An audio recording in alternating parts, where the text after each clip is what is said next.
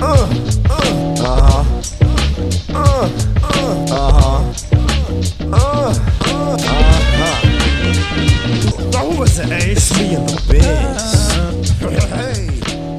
with you, another edition of the Degenerate Hawkeyes podcast. Trent and Biz here for a quick hitter this week. Minnesota on tap. A lot of negativity surrounding Iowa athletics. The football team drops another tough one as they fall to Wisconsin over the weekend, 24-22. The basketball team gets clubbed on Monday against DePaul, and Xavier Foster makes his verbal commitment to the Clones. So instead of digging deep into all that, Biz, let's bring some levity to the world and talk about how bad those 9-0 Gophers, that program stinks. Yeah, Trent, you and I are both very busy people this week. You've got the world of Iowa State volleyball, and I've been busy lawyering all week. So we realized we had to kind of squeeze this in when time allowed. So let's brush all the negativity aside, Trent. This could have been an all-time negative podcast if we wanted to. We could have spent an hour breaking down Iowa's loss, yet another loss to Wisconsin in familiar fashion. We could have talked about a all-time brutal loss in basketball. We could have talked about Xavier Foster not only choosing the Clones, but rubbing some salt in the wound, right, by talking about his Iowa fandom and how he still didn't become a Hawk. Or we could talk about my horrific betting the last few weeks. We're not going to do any of that. We're not going to do any of that, Trent, because it's Gopher week. And who hates the Gophers, Trent? Do we hate the Gophers? I'm confused. I know they hate us. Are we supposed to hate the Gophers now? I don't think I do, and honestly, I don't think you do, but we both know somebody that does, Trent. Who hates the Gophers? Well, that would be Statboy. Shitz absolutely loathes them. He gets a kick out of the chant, "Who hates Iowa?" And his favorite thing, and he will be doing it if you see a belligerent man walking around the stadium before the game and around tailgates, going up to random Minnesota fans and asking them, "Who hates Iowa?" and then pointing right them in the chest and say, "You hate Iowa." That will be Statboy. A random aside here, Trent. Statboy, as we mentioned, with me to Madison last week. If people think we're joking when he walks up to people and has those conversations, this is a good story to explain just how unique of a character Statboy is. We went to one of the mini bars next to Camp Randall last week, and around noon, after he'd been there a few hours, Statboy started to get a little liquored up, and he decided to just go on a wandering tour around the bar and ask Badgers fans if A, they know who the Badgers wrestling coach is, and B, if they knew that the Badgers had a guy who was likely going to be a national champ this year. And he was astonished at the lack of knowledge of Wisconsin fans in Badger wrestling. So I'm not joking. It was a good 90-minute wandering around and asking people about their knowledge of Badger wrestling. So, yeah, this week he can focus more on his hatred of the Gophers. But I figured we better throw Statboy a bone. Yes, absolutely. He did a lot of work this week, and we will get those numbers out there. Statboy, though, someday he very well could be mayor of North Liberty or Iowa City. He certainly is never going to be mayor of Minneapolis or Madison. No, I think after his odd questions in Madison, there's a better chance of him getting a restraining order in Madison than running for mayor there. But so my assignment to him, Trent, was just about as simple as you can get. I'm sure you've seen at some point this week, but the Gophers have not won a football game in Kinnick in 20 years. So I basically just told Statboy, I gave him a long leash and said, go out and find us some fun info about how long it's been and just how dominating the Hawks have been at Kinnick over the last 2 decades. So you're ready to hop in the time machine and enjoy yourself for the next 10 minutes? Absolutely. I remember the last loss vividly. It would have been my sophomore year sitting at the student section, a unseasonably warm day there in late November as the Hawkeyes actually played really well against a good Minnesota team, but dropped that one 2 decades ago, 1999. Let's take a look at the positives and the wins over these last 2 decades.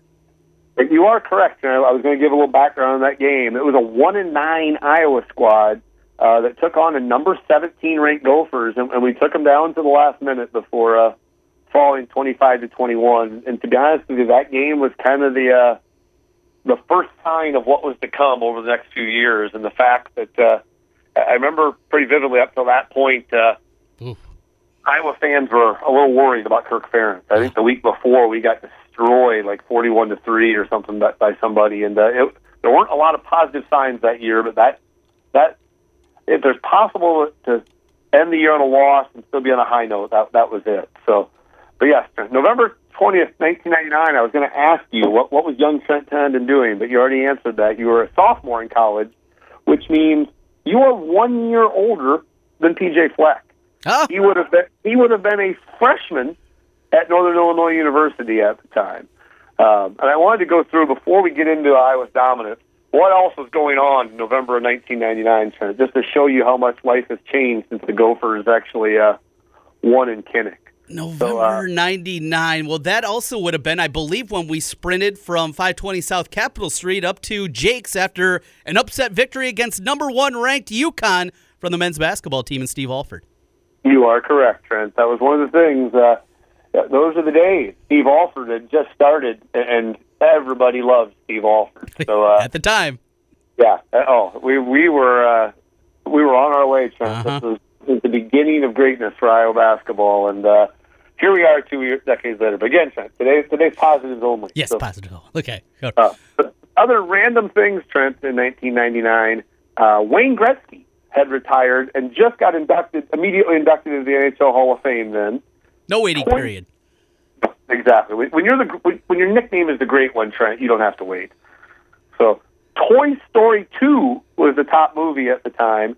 TLC's No Scrubs was the top song. And Google had just gotten around to kicking off. It was less than a year old at that point. Facebook and Twitter were not even in consideration. They wouldn't come around for another 5 years. So a lot has changed since the Gophers came into Kinnick and walked away with Floyd. So let's break it down, Trent. Well, before we do, I mean, you got me excited when you're going back in history here. We got to play a little no Scrubs, don't we? I'm looking at this music video. You find it? I did. Oh. This is a jam. I think you might have seen me on the Fieldhouse dance floor a time or two to this one. A scrub is a guy that thinks he's flying this. Also known as wow. 2 decades. Both of us could probably sing along to that song. So Nobody wants to hear that. All right, go ahead. Let's talk about the Hawkeyes and the Gophers playing for the Pig and Kinnick over the last 2 decades. Quick aside, Trent, after playing that song, we could maybe have a side podcast someday on the relationship of Lisa Left Eye Lopez and Andre Rison. I think that would be that alone would be a good half hour of entertainment. So, but no, that's not for today. So again, it's 20 years, Trent. The Hawks are 8-0 because of the stupid realignment. There was a stretch in there where we didn't play for a little while, but 8-0 over the 20 years. So let's talk about some fun information that Stat Boy dug up. So the first one's pretty straightforward. Today is the 7,300th day since they last won in Kinnick. Tomorrow will be 7,301. So it's an anniversary of some sort. 7,300 days since they came into Kinnick and won. But the best nugget he found, Trent, this is absolutely incredible. In the 8 games that we've won against the Gophers in the last 20 years, how many minutes do you think the Gophers have had the lead? So 8 games, you said?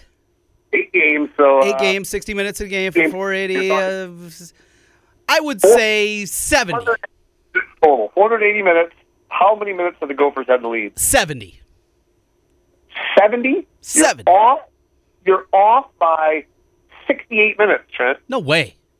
The Gophers have had the lead in those 8 games for 2 minutes and 12 seconds. Holy crap! And you got to go back to 2003 when it happened.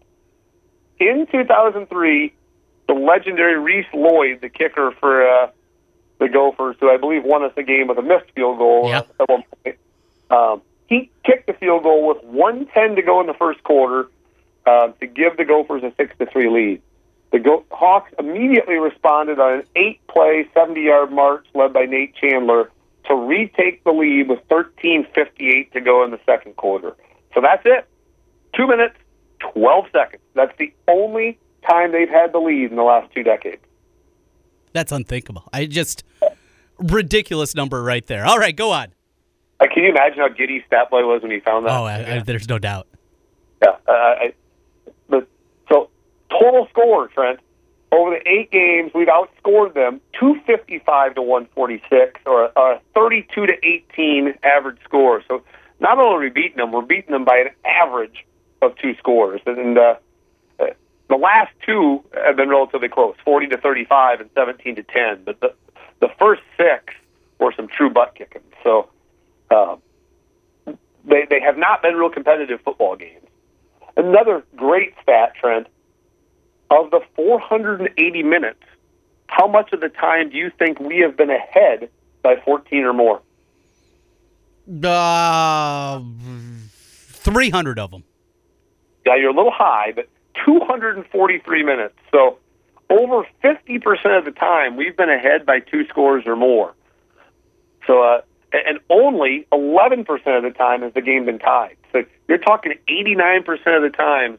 89% of the time we have been ahead of the Gophers over the last 8 years. So it's a pretty impressive butt kicking. So I see no reason why that shouldn't continue on Saturday, Trent. Again, we're talking only positives this week. Okay. You don't need to worry about the fact that the Gophers are 9-0 and they have their best team ever coming into Kinnick, or the best team obviously in our lifetime. But just looking back at the info stat, the info doesn't lie, Trent. Who hates Iowa? Obviously, the Gophers hate them, and the reason why is because they've gotten their butts kicked in Kinnick for 2 straight decades. So no reason that shouldn't continue on Saturday, correct? Yeah, I'm right there with you. Phil Fleck doesn't got much of a squad. Well, this team is a little bit concerning out there in what they can do, but I'm confident Phil Parker's going to put together a plan to do something to slow down what they did, the RPOs with the quick slants behind with 2 NFL receivers. Gophers are talented. This is a talented Minnesota team. They won their first big one. Let's see if they can win one on the road here in Kinnick Stadium. Should be a great environment, 3 o'clock.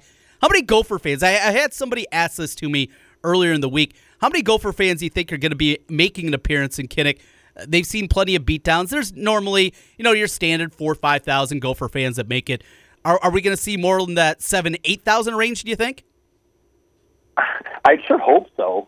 This is also a fan base that barely sold out the game last week. I think it didn't sell out until 24 hours before. But, if there's ever a time to jump on the bandwagon, I would think now is it. And I did see there was an article up in the Star Tribune talking about that people had changed vacation plans and things like that to make the trek down to Iowa City. So, yes, I would guess we'll see more than usual. And I know of at least one that's coming. Our good friend Joe Pa will be at our tailgate on Saturday, and I'll give Joe Pa credit. He is the one and only diehard Minnesota Gophers fan I know, and so he's been through a lot of long suffering years as a Gopher fan. So I hope they've enjoyed the last 9 weeks, Trent, because it's coming to an end in a little over 24 hours. Yes, let's give that first loss, put that in the column for the Gophers. You also know another lifelong Gopher fan, Single. How can you forget about Single? Well, I don't know if I'd call him an acquaintance. Call a friend by association, I guess. But he's no Joe Pa. Let's put it that way. He's no Joe Pa. Well, this one, as you look through some of the victories that Iowa's had, certainly you mentioned the 2003 game where Iowa last trailed at Kinnick Stadium against the Gophers. I believe that was the Bob Sanders game, right, where he just went off and had like 3 forced fumbles or something ridiculous like that. There were a lot of Bob Sanders games, Trent. Yeah, it's hard to keep them all straight.